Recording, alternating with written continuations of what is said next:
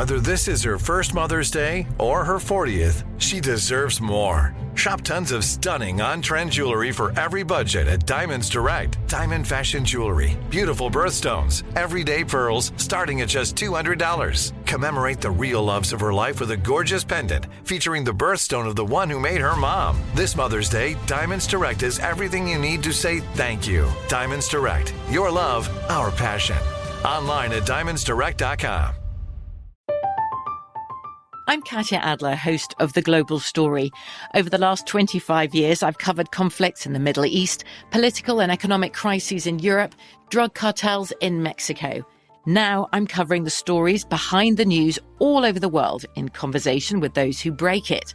Join me Monday to Friday to find out what's happening, why, and what it all means. Follow The Global Story from the BBC wherever you listen to podcasts.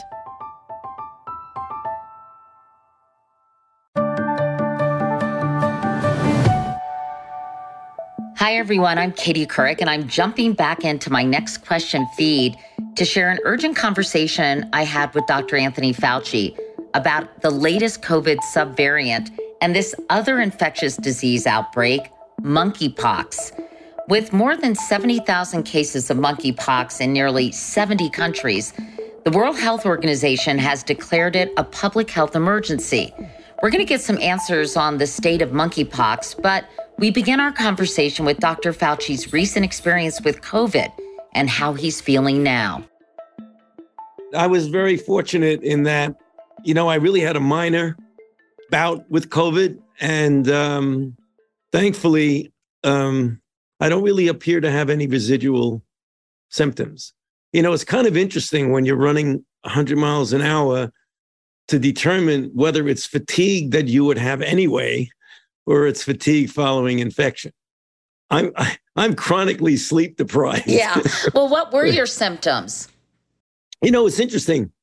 I think it was like on a Wednesday evening, as I was getting ready to go to bed, I felt like a little scratchiness in my throat. And I thought it wasn't a sore throat by any means. And I thought maybe with the heat and the air conditioner and the dry air, that it was causing some degree of scratchiness. Yeah. But then when I woke up in the morning, it was a little bit more severe. So I thought, I didn't feel sick, Katie, at all. I just said, let me take a test.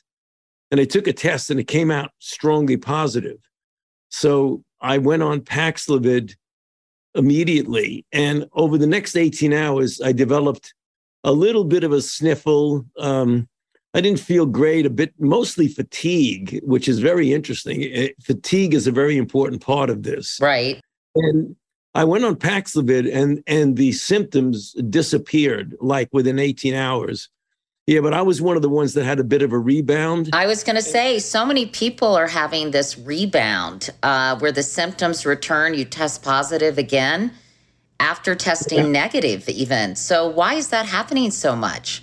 Well, we don't know exactly why, but it may be that when you take Paxlovid early on, which is the time you're supposed to take it, that you don't give the body enough of a chance to respond to the virus immunologically, so that when you withdraw the drug, the virus comes back. But the good news about it, and I think we really should, and I hope, I'm glad I'm talking to you about it to really dissolve confusion about this, is that the Paxlovid is doing exactly what you're asking it to do. You're asking it to prevent you progressing to severe disease leading to hospitalization.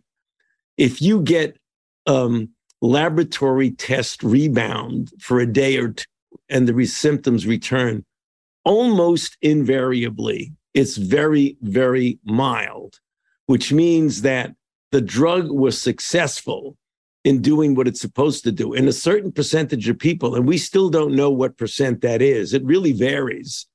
The general studies show 2%, and then other studies show maybe 8%. But when you talk to people, it seems that many people who you speak to are getting this rebound. So we don't know exactly what it is, but we should not let that be a reason not to take Paxlovid, because Paxlovid will keep you out of the hospital. Good point. But meanwhile, the latest strain, BA.5, has proven to be not only more contagious, but hospitalizations are on the rise. So how concerned are you about this latest strain? Yeah, we have to be careful about that, Katie, because I think that's a volume quantitative reason. Let me explain. So if you have a certain percentage of people get hospitalized, the hospitalized to total case ratio, that could still be very low. But when you get so many more cases because of the inherent increase in transmissibility, you will purely by mathematical calculation get more hospitalizations. So even though they're reporting 120 to 140,000 new cases per day, it is very likely, in fact, I'm certain, that the actual number is much higher because there are so many people who are home testing. They get a positive test. They either have minimal symptoms or no symptoms at all, but they don't report the test to anybody. Mm-hmm. So the 130, 140,000 might actually be 3 or 4 times that amount. So even though the hospitalizations are going up, which is not an acceptable thing, we don't want hospitalizations to go up, and we certainly don't want deaths to go up.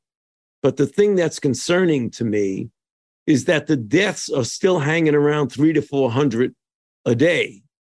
And if you do the math on that, you're talking over 100,000 deaths per year, which is a very unacceptable number of deaths. So we've got to get that number very much lower than that. And you do that by the common sense public health measures. If you're not vaccinated, get vaccinated. If you are not up to date on your boosts, get boosted. If you're in a setting where you're concerned about whether or not you're infected, even though you don't have symptoms, tests are widely available and free. If you do get infected and a test is positive and you are in a risk category, go on Paxlovid. If you're in an indoor congregate setting and you go to the computer and click on the CDC map and you see that the county that you're in is an orange or a red zone, then when you're in a congregate indoor setting, wear a mask. When we're not talking about, the radioactive statements of mask mandates, we're talking about common sense recommendation that if there's a lot of infection dynamics, it's prudent when you're in an indoor congregate setting to wear a mask. Are most of the hospitalizations involving unvaccinated individuals? Yeah, if you look at the difference between what is the fold increase in hospitalizations and death among people who are completely unvaccinated versus people who are vaccinated but not up to date on boosts, and people who are vaccinated and up to date on boosts, the difference in hospitalization is overwhelmingly higher proportionately of people who are unvaccinated. Now, some vaccinated people who are at high risk, either very elderly, frail, underlying immune compromise, those people can, in fact, and do go on to hospitalization, and some of them die. But when you compare on a case-by-case basis, it's overwhelming evidence that unvaccinated people are at a multifold risk more of getting hospitalization and dying. A lot of my followers are asking, though, Dr. Fauci, about additional boosters, and they're saying it doesn't seem to be efficacious against some of these new strains. So what is the point? Well, that's a great question, and that's why we keep, and it's an understandable source of confusion. But look at the data. What are we asking the vaccines to do? We're asking predominantly that they prevent us from getting significantly ill, particularly needing to go to the hospitalization. Now, we're getting people who are vaccinated and boosted who are getting infected, like me. Right. like the president of the United States. But what the vaccine does is really very nicely prevent you from progressing to severe disease. Now, what we do need, and just yesterday, you may have heard, we had a vaccine summit at the White House, Right. in which I gave a talk about what the next generation of vaccines will look like. And what we do need are vaccines for the future that will give you a greater breadth and durability of infection, as well as a new form of vaccine that you could administer intranasally, which will protect you more from getting infected as well as transmitting. Sort of a pan-coronavirus vaccine I know you talked about, but that sounds complicated and potentially very difficult. How realistic is that? Yeah. And when do you think something like that might be available? Well, you know, the holy grail of a truly pan-coronavirus, that means every type of coronavirus. As I mentioned in my lecture at the Vaccine Summit yesterday, you want to take incremental steps at a time and start off with a pan-SARS-CoV-2 vaccine that gets all of the different variants that we've already experienced, as well as any variant of that particular virus that we might experience in the future, like this fall or this winter. The next step is to get a pan-sarbecovirus, which is that group of coronaviruses that are clustered around the bat-human interface, so that if we get another jumping of the species from an animal to a human, we'll be able to have a vaccine that protects. And then the ultimate holy grail is to get one that includes all coronaviruses, including the common cold coronavirus. Now, that's aspirational. The first step that I mentioned, I think realistically it's going to take a couple of years, really. I think we'd love to have it 5 months from now. It's to get it proven to be safe and effective in a big study. It's not going to happen in the next few months. So basically, it has become what you said, sort of endemic, and it's something we pretty much just have to live with. And, you know, by the way, Dr. Fauci, people are getting this like 2 or 3 times. I mean, is there any limit to the number of times somebody can actually get this virus? Yeah. Most of the time, when you get repeated infection with the same or a similar related coronavirus, you have enough infection immunity built up that you may get infected, but it is unlikely, not impossible, but unlikely that you will progress to severe disease. If you look, Katie, at the history of common cold coronaviruses, you and I, throughout our lives, every winter would get infected literally with the same virus we got infected 2 years ago or 3 years ago. I mean, not so much now when you're an adult, but even as you're a child and you're building up immunity. Or when you have little kids. Well, I know you and I went through the same thing. I mean, there was a period of time when my 3 daughters were growing up. I spent half my time blowing my nose. And that's just one of the things when kids bring home infections. But the encouraging news about that is that the subsequent infections of the same virus, almost invariably, in medicine, you never say always and you never say never, but almost invariably, it's going to be a less severe infection.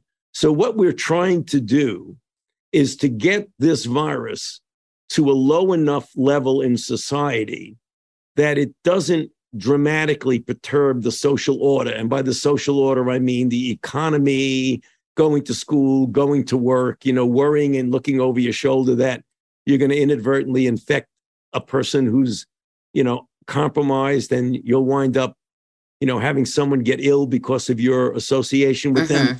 We're not at that level yet, Katie, because, having, several 100,000 infections a day, having 300 to 400 deaths, having 40,000 people in the hospital is not the endemic level that we should choose to say we're going to live with it. We've got to get it much lower. And there are things that we can do to get there. Unfortunately, given the fatigue that we have in this country from 2.5 years of this, everyone is tired of it. So it's very difficult, superimposed upon an anti-vax type feeling among some, superimposed upon the political divisiveness we have in this country, which, and the social media misinformation and disinformation.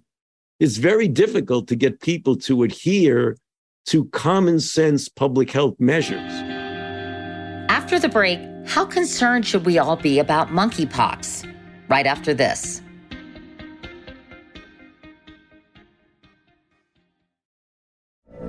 From BBC Radio 4, Britain's biggest paranormal podcast is going on a road trip.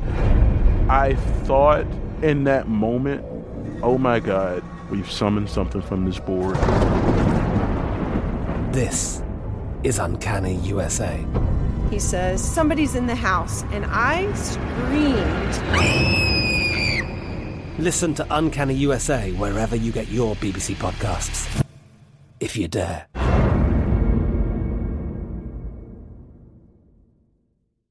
This is it. Your moment. This is your time to make your comeback with Purdue Global. When you come back with a Purdue Global degree, you create opportunity for yourself, your family, and your future. It's a degree you can be proud of, a degree that employers will trust and respect.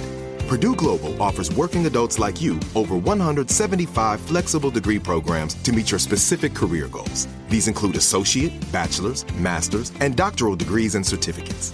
Purdue Global degree programs range from nursing to business to communication and more. Whatever your interest, we have the degree that will move you forward. You have the knowledge, you have the experience. Now it's time to get credit for the work you've done and earn the recognition you deserve with Purdue Global, Purdue's online university for working adults.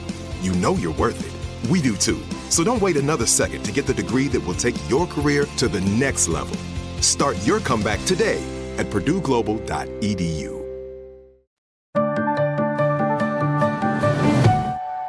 Let's move on, by the way, to monkeypox. I mean, as of right now, at the end of July, 4,000 cases documented here in the U.S., 99% affect men who have sex with other men.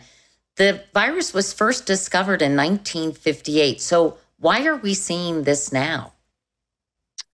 Well, it's the issue. First of all, monkeypox is a virus that is endemic in certain Central African and West African countries. It almost invariably goes from an animal, jumps to a human, and with some exceptions, at least up to now, we're investigating if anything has changed recently.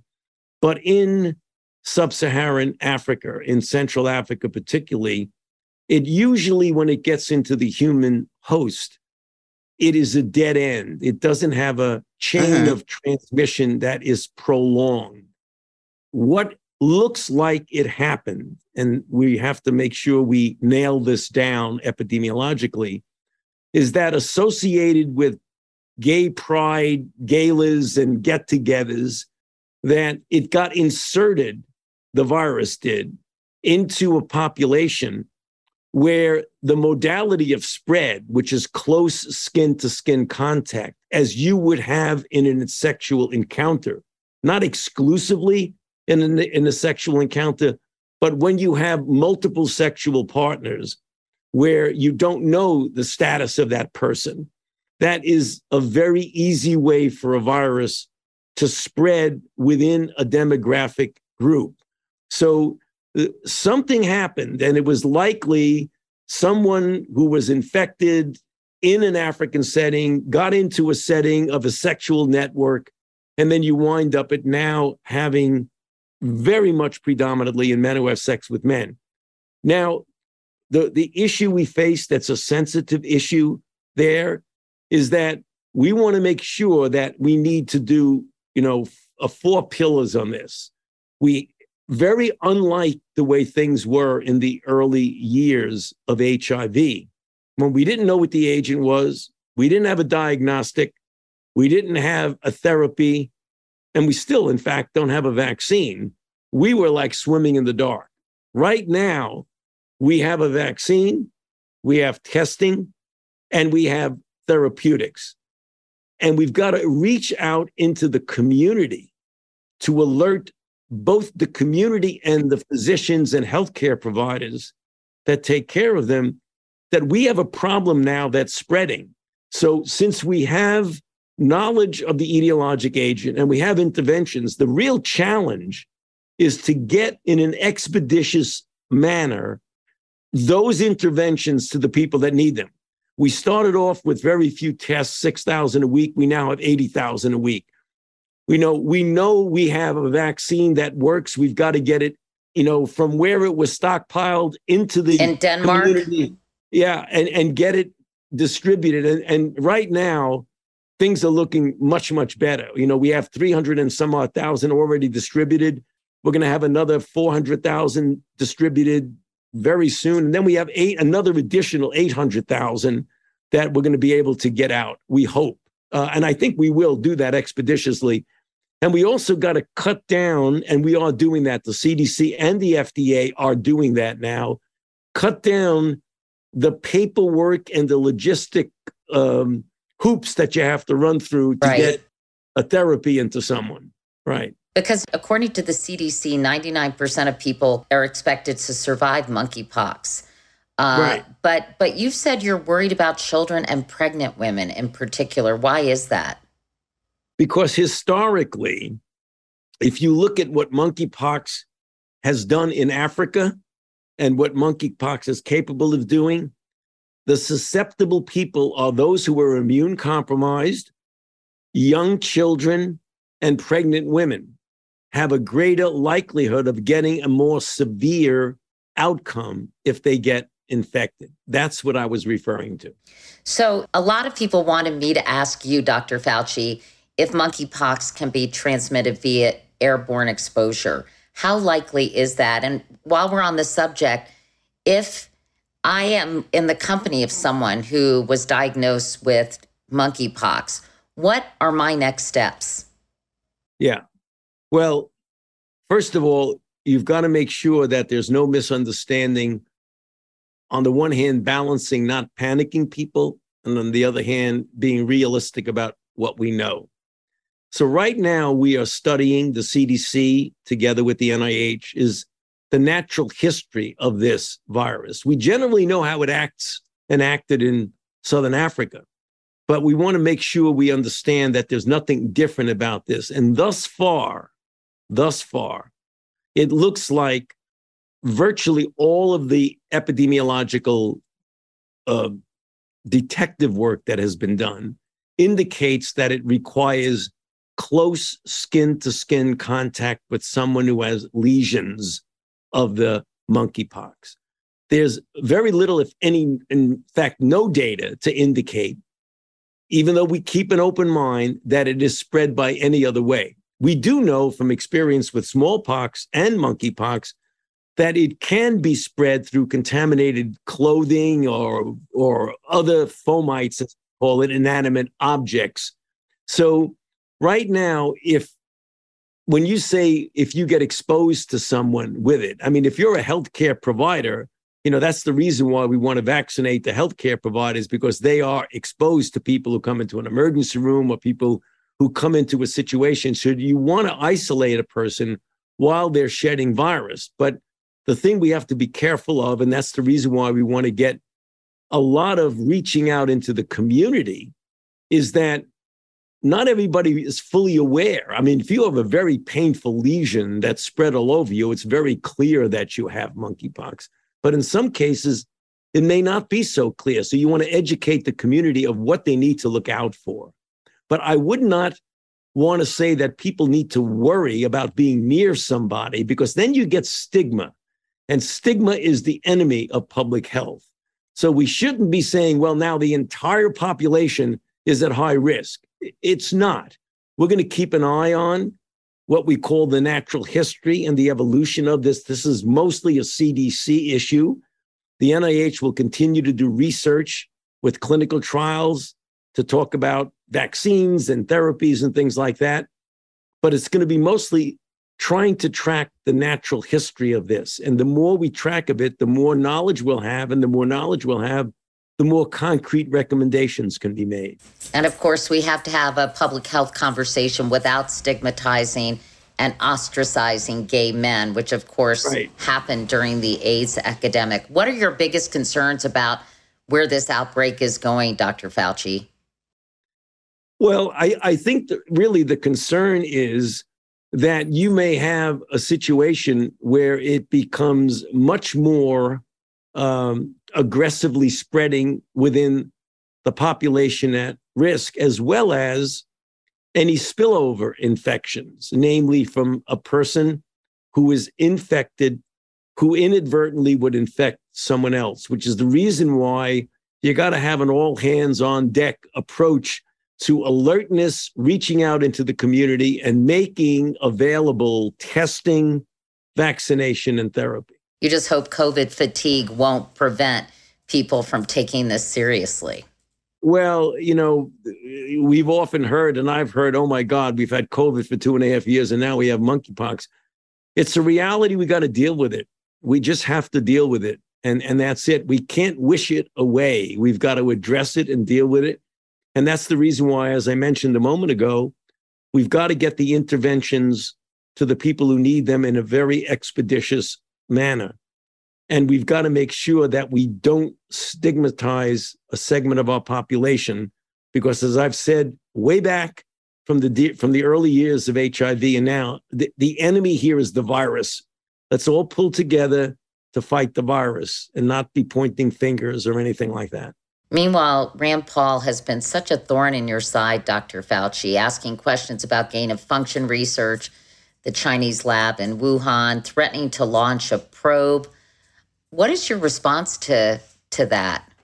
You know, I don't really have any response to that, Katie. I mean, a couple of papers have come out now in Science magazine from 30 investigators from 20 countries that have really shown a lot of very clear scientific data about the evolution and the origin of this.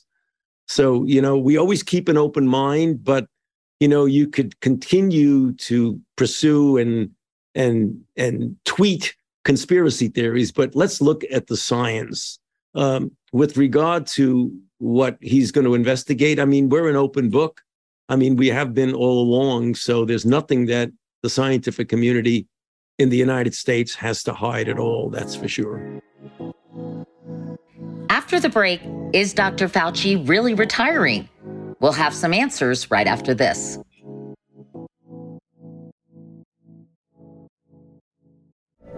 From BBC Radio 4, Britain's biggest paranormal podcast is going on a road trip.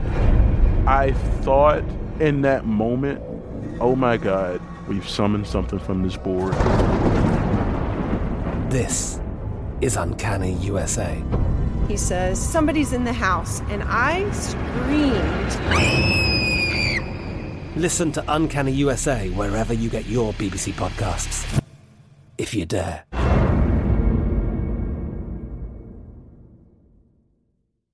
This is it. Your moment.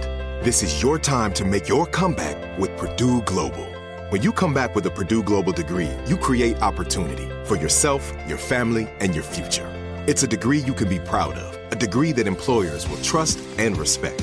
Purdue Global offers working adults like you over 175 flexible degree programs to meet your specific career goals. These include associate, bachelor's, master's, and doctoral degrees and certificates. Purdue Global degree programs range from nursing to business to communication and more.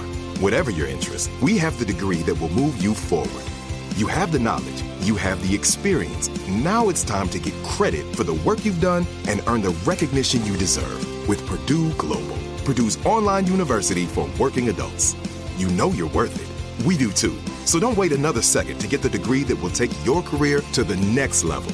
Start your comeback today at purdueglobal.edu.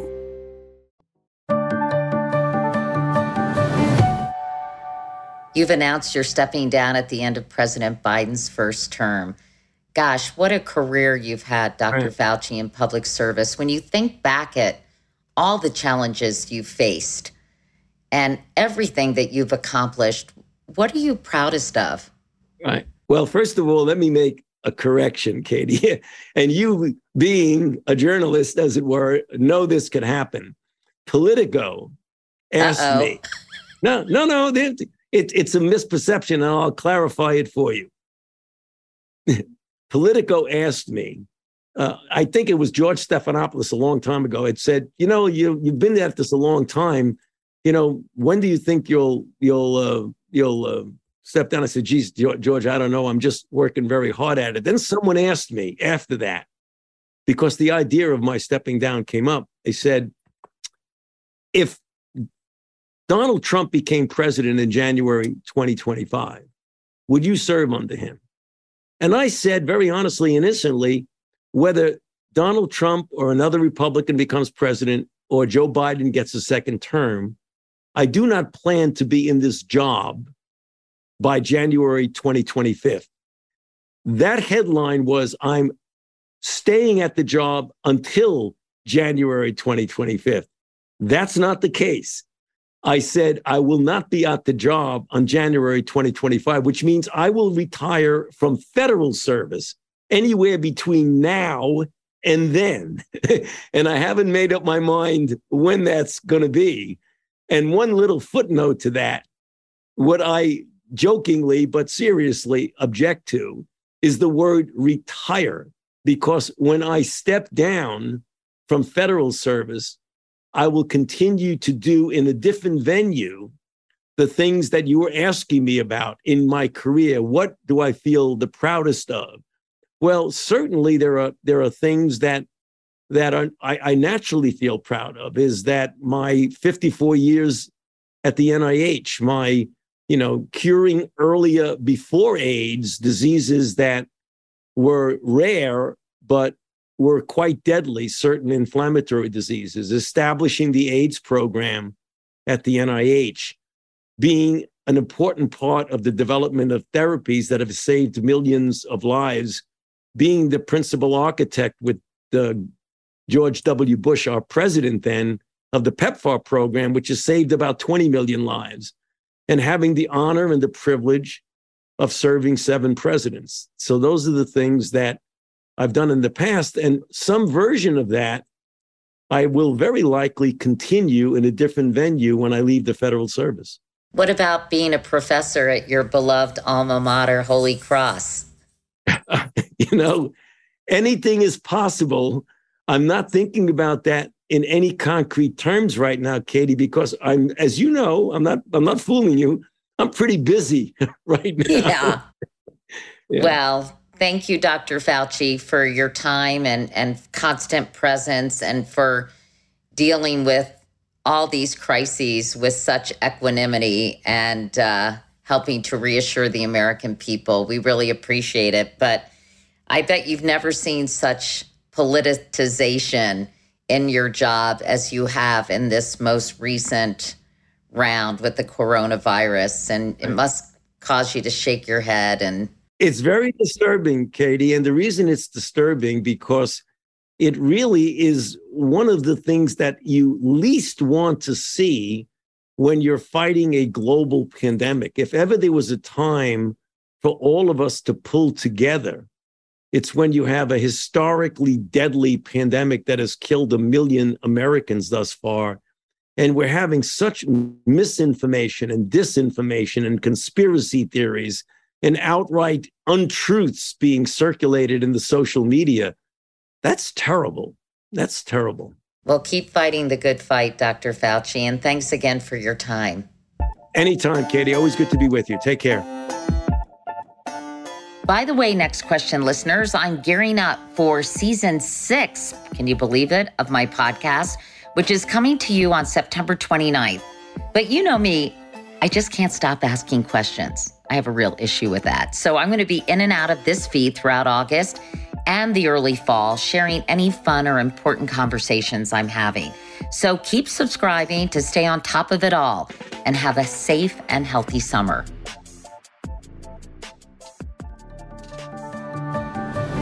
Next Question with Katie Couric is a production of iHeartMedia and Katie Couric Media. The executive producers are me, Katie Couric, and Courtney Litz. The supervising producer is Lauren Hansen, associate producers Derek Clements and Adriana Fazio. The show is edited and mixed by Derek Clements. For more information about today's episode or to sign up for my morning newsletter, Wake Up Call, go to katiecouric.com. You can also find me at Katie Couric on Instagram and all my social media channels. For more podcasts from iHeartRadio, visit the iHeartRadio app, Apple Podcasts, or wherever you listen to your favorite shows.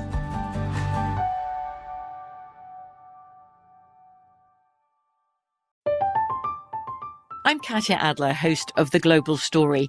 Over the last 25 years, I've covered conflicts in the Middle East, political and economic crises in Europe, drug cartels in Mexico. Now I'm covering the stories behind the news all over the world in conversation with those who break it. Join me Monday to Friday to find out what's happening, why, and what it all means. Follow The Global Story from the BBC wherever you listen to podcasts. Xfinity has free premium networks for everyone this month, no matter what kind of entertainment you love. Addicted to true crime? Catch killer cases and more spine-tingling shows on A&E Crime Central. Crave adventure? Explore Asian action movies on Hi-Ya. Searching for something extreme? Check out skating, snowboarding, and more on Fuel TV Plus, the global home of action sports. And find crowd-pleasing bops on iHeartRadio's Hit Nation playlist. There's new free shows and movies to love every week. Say free this week in your Xfinity voice remote. Are you still searching for your perfect place to call home? Well, now is the time to buy at Fisher Homes. If you're looking to move in before the end of 2024, May could be your last opportunity to start building your dream home and close before the year's end. If you're hoping to move in even sooner, Fisher Homes also has homes that are move-in ready and waiting for you, where you can start enjoying the benefits of homeownership even faster. Schedule your personal tour with a new home advisor today at FisherHomes.com and make this spring the season you find your perfect home sweet home.